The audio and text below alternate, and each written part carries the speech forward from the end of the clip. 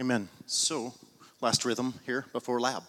Rhythm before lab. Good job. So, practical application, I think Tim said that at the end. I was going to ask him to say it, but just step out by faith. And again, it's not some magic trick, not some game. This is for the glory of Jesus. And you're not a good Bible guy or gal if you don't recognize healing was such a key part of his ministry and then the book of Acts and the saints' lives.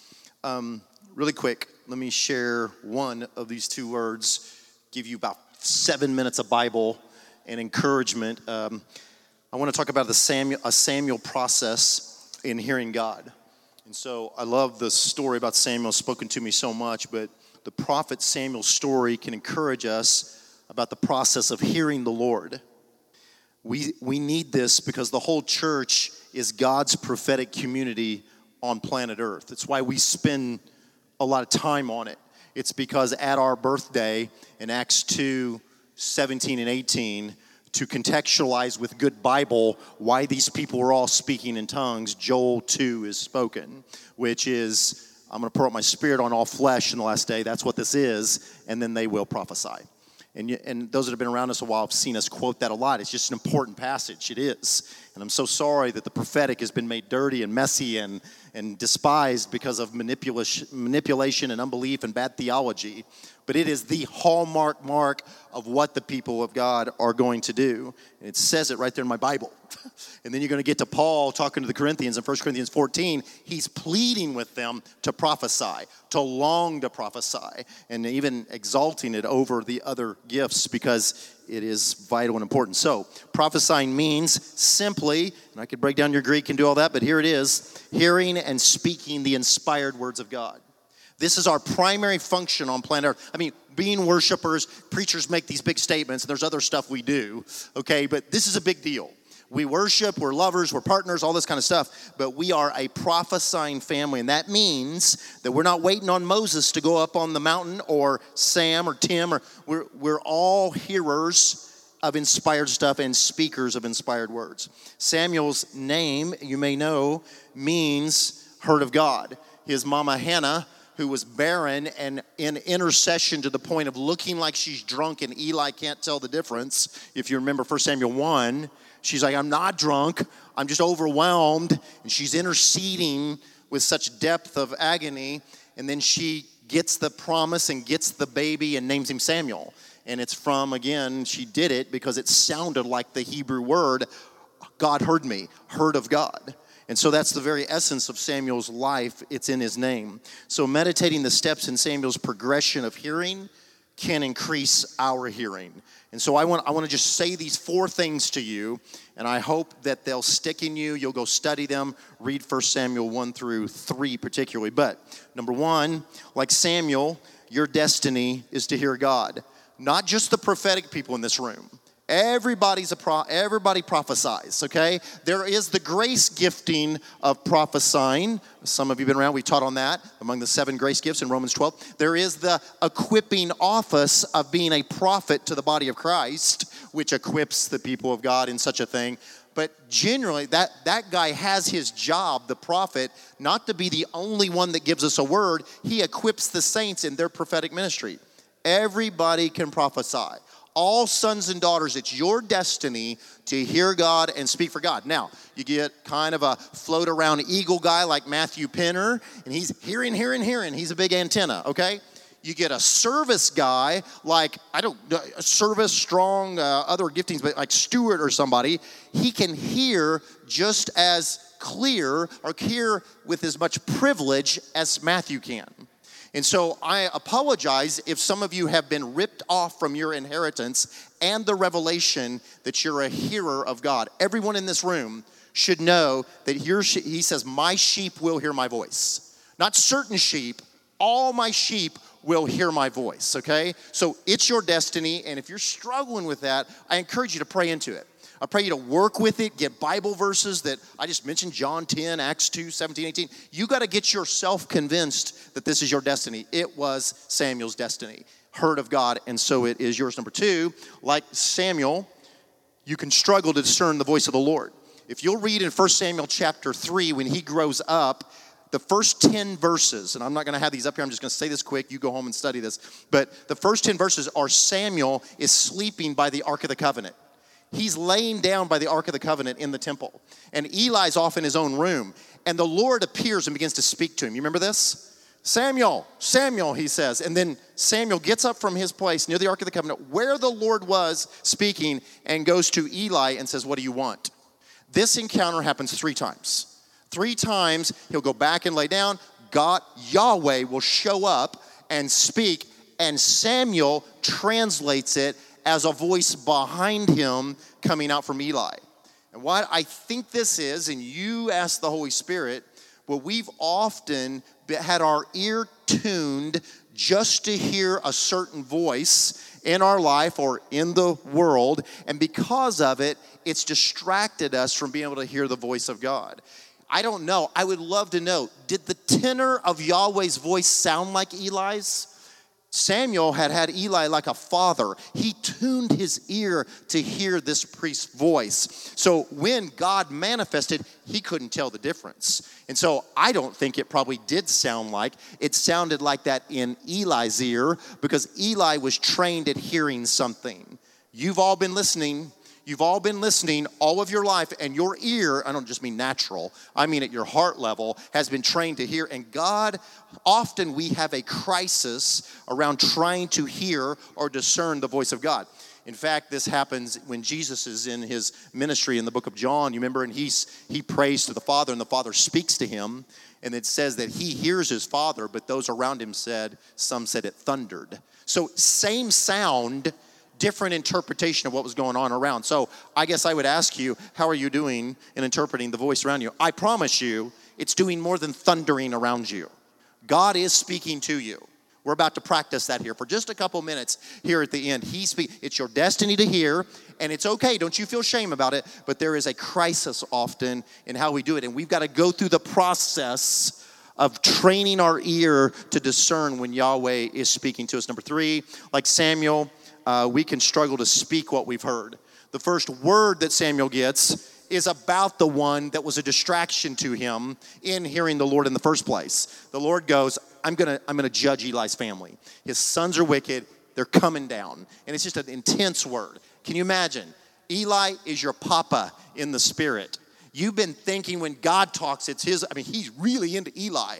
And the first word is, I'm gonna judge Eli's house. And so that can be a challenge, and often we can hear things that are a challenge for us to speak, even the gospel itself.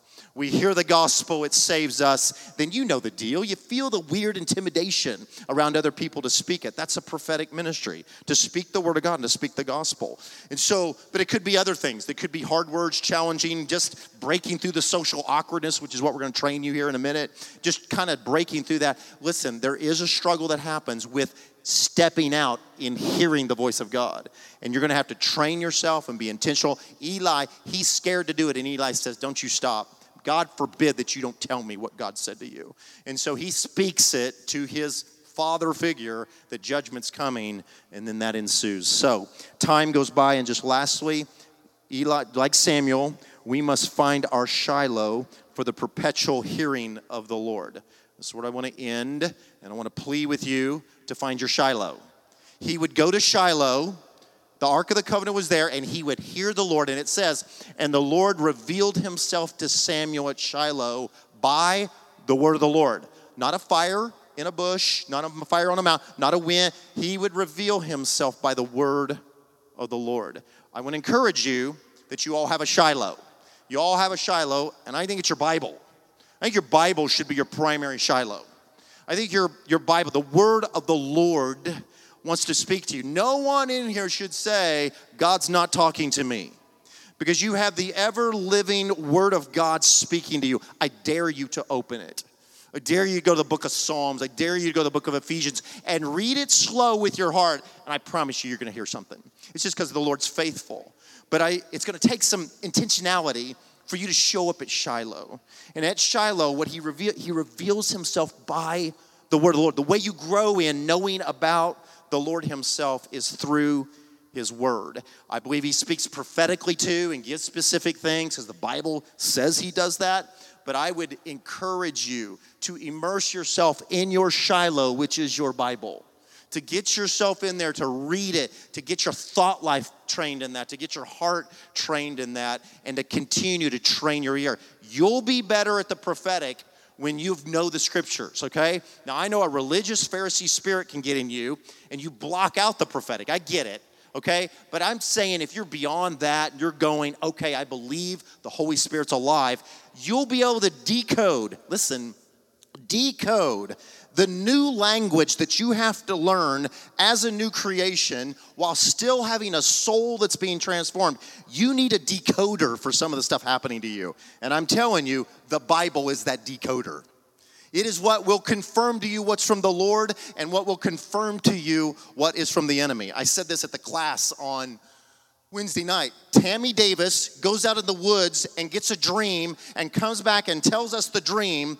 We're not taking Tammy Davis's dream as gospel. We're listening to Tammy Davis's dream and evaluating it by the Word of God. Because Tammy Davis's experience is good to me as long as it's in alignment with the Bible. Does that make sense? So we want the evangelicals to get open to their Bibles. I joke about this, but I tell a couple evangelical pastors in the city, I'm way more conservative than you because I believe in the gifts of the Spirit because my Bible tells me about them. That you're blocking and cutting that out of your Bible, I don't get it. But I also think way more of our charismatic and Pentecostal brothers and sisters need more of the Word of God. We don't have to be scared of the Word. It's not going to quench God. I mean, let's just do all the stuff in here. Then we can go to the more, okay? Let's work on this because it's full of miracles and signs and wonders and things that God wants to do. And so let's show up to Shiloh, all right? Your destiny is to hear the Word of God. You're going to have to train your ear in other voices. You're going to have boldness to step out when you hear, and you need to find your Shiloh. And I hope you'll do that. That's more than Sam saying, go have a Bible study. All right, I'm not telling you go have a quiet time. You can do better than that. You can show up in front of a burning bush, if you will, of this Bible that's alive, and God will speak to your heart. Lord, I pray in the name of Jesus that you would seal our hearts with a desire, a passion, discernment, intentional discipline to be Bible people, to know the glory of this ancient manuscript preserved for millenniums for us, shed blood got it to us, people died for it, and here we are. I pray all that's in us that takes for granted the glory of this book, Lord, would you remove it in Jesus' name? We're sorry for our glibness. We're sorry for believing satanic excuses. I can't read good. I'm not a good Bible. I just pray, set us free. And I pray you would, every disciple would truly immerse themselves in the scripture, in the way that you lead them. So, Lord, we thank you. Thank you that you have a prophetic community in this room. Thank you that hearing you is not for special people. It is for every saint. And I'm asking for the next couple minutes, would you in a corporate way empower, train us, bless some people on the way, but I pray you train us how to hear, how to respond.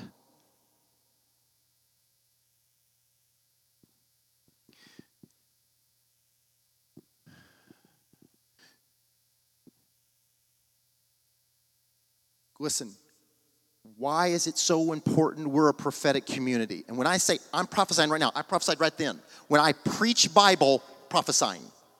When I teach Bible, prophesying. When Tim came up here, prophesying. He's speaking a dream. It's all under this big banner of speaking inspired words. Why is it so important we do that? Listen, because there's not a planet Earth or anything in the natural realm without the words of God. What gets the thoughts, invisible thoughts of God into the natural realm? It's the Word of God.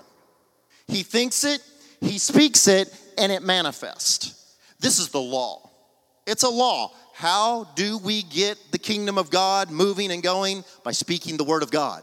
Why do you need to be a prophetic people? Because he wants to bring heaven on earth. That's why. Why do we need you speaking the word of God? Because this is God's divine way. Jesus is the word. He manifested in flesh, and you now are an incarnational reality of what's in heaven. We speak Bible verses, we speak prophetic words, and when we do it, it begins to create. I'm telling you, there's creative power in you speaking the inspired words of God. And it destroys the devil. The book of Deuteronomy is anointed. Does everybody know that? You know why I know it's anointed? Well, I read it and my heart burns. But besides that, I read about my king in a desert starving to death. And Satan was trying to kill him and get him to disobey. And he slays him with the book of Deuteronomy. 2 verses out of Deuteronomy 6 and 1 out of Deuteronomy 8. Jesus drives into the heart of a tempting devil and drives him away. You want to drive oppression off your life? Figure out how to say the word of God. You don't have to get emotionally set up and feel good. It's not going to work. He's better at this than you are. But he's not more powerful than the word of God. That's why it's called a sword. And so we're going to speak scripture. We're going to prophesy. And it's our mission to activate God's prophetic community. You got to do more than sit and listen to some guy telling you how to live a good Christian life.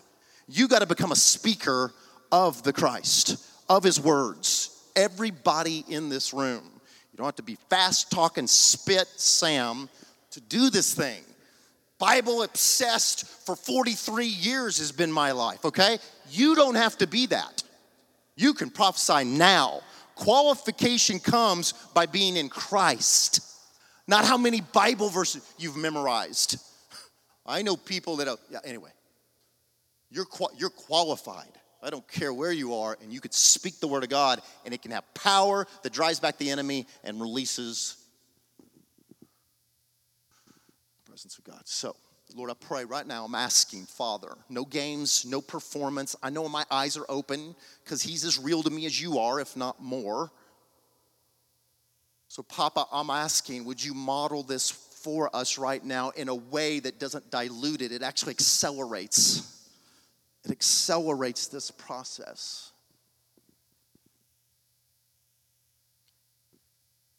So right now, just if you would tune your heart to just settle down. I don't need you to work up. I don't need you to be worried about me if this is going to be awkward. Of course it's going to be awkward. But I need you to just be in the spirit with me right now. Just in the spirit. Your heart tuned in. Some of you are going to begin to hear the Lord. Bible verses are going to come, little pictures, burdens for people around you. You don't have to get mystical. We want to be able to do this in Dillon's and Quick Trip. You don't go into Dillon's and Quick Trip and go, I guess you could, but you've lost most everyone in there. This happens in the midst of humanity. He's speaking. You got to learn how to operate at multiple levels. That I can be in this natural room and see bald-headed Brad, see him, hear him, smell him, and I can still listen in the spirit for something for him. Okay, that's the trick. I'm multi-conscious. I'm not New Age. It's just what my Bible models for me. Jesus is walking in the earth realm and operating from heaven. And we've not been trained in this. And if we have, it's some ecstatic experience that's been exalted. We don't want to exalt the ecstatic experience. We want to exalt that you hear the Lord and you move by faith. So here we go. You tuning in? Everybody in the room, especially you service people. I don't just need the prophetic wackos. I need you all.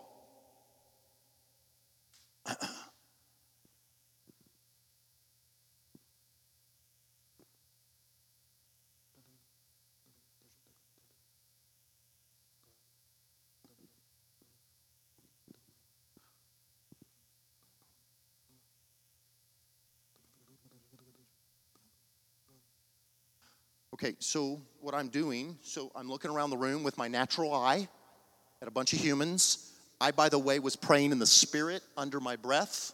Doesn't mean anything. I'm just telling you what's going on, okay? As I'm kind of getting my spirit buoyed. You don't have to do that to hear the Lord, by the way. I'm just telling you what happened to me.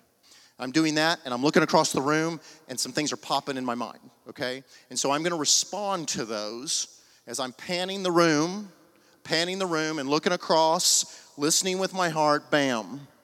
There you are, man. Can you stand up? What's your name? Austin. Yeah. Why did you kind of, did you know I was going to ask you to? Probably. So that's weird, because he got up like he knew that was about to happen. So I noticed, what the heck? What do you mean? How'd you know? So just a verse came to mind, and then just reading it and just asking the Lord why it came to mind, and felt like he wanted to share something through that. So you've got the verse. I'm going to have you share it. When I went across the thing, what I heard immediately is the word king. King came in me when I looked across you. I went, a king. Okay, now we all are the royal priesthood, so that's my Bible for that, all right?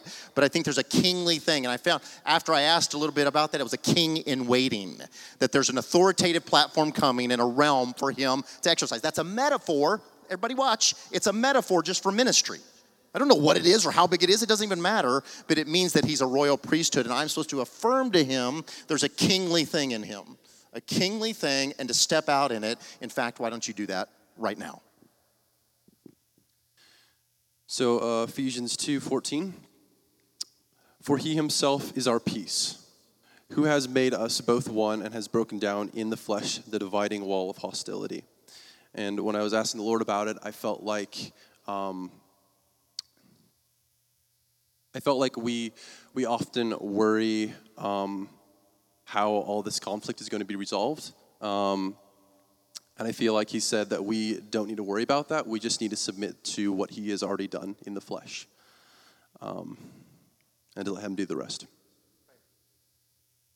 So Jesus, we thank you for what you've already done. We thank you that you came in the flesh and that you overcame death, and therefore we have overcome death with you. So Jesus, I ask that you just be giving us the grace within our hearts to relinquish the hurt, the pain, Father, that we've seen or that we've received from our fellow brothers and sisters, Jesus, and I ask that you just help us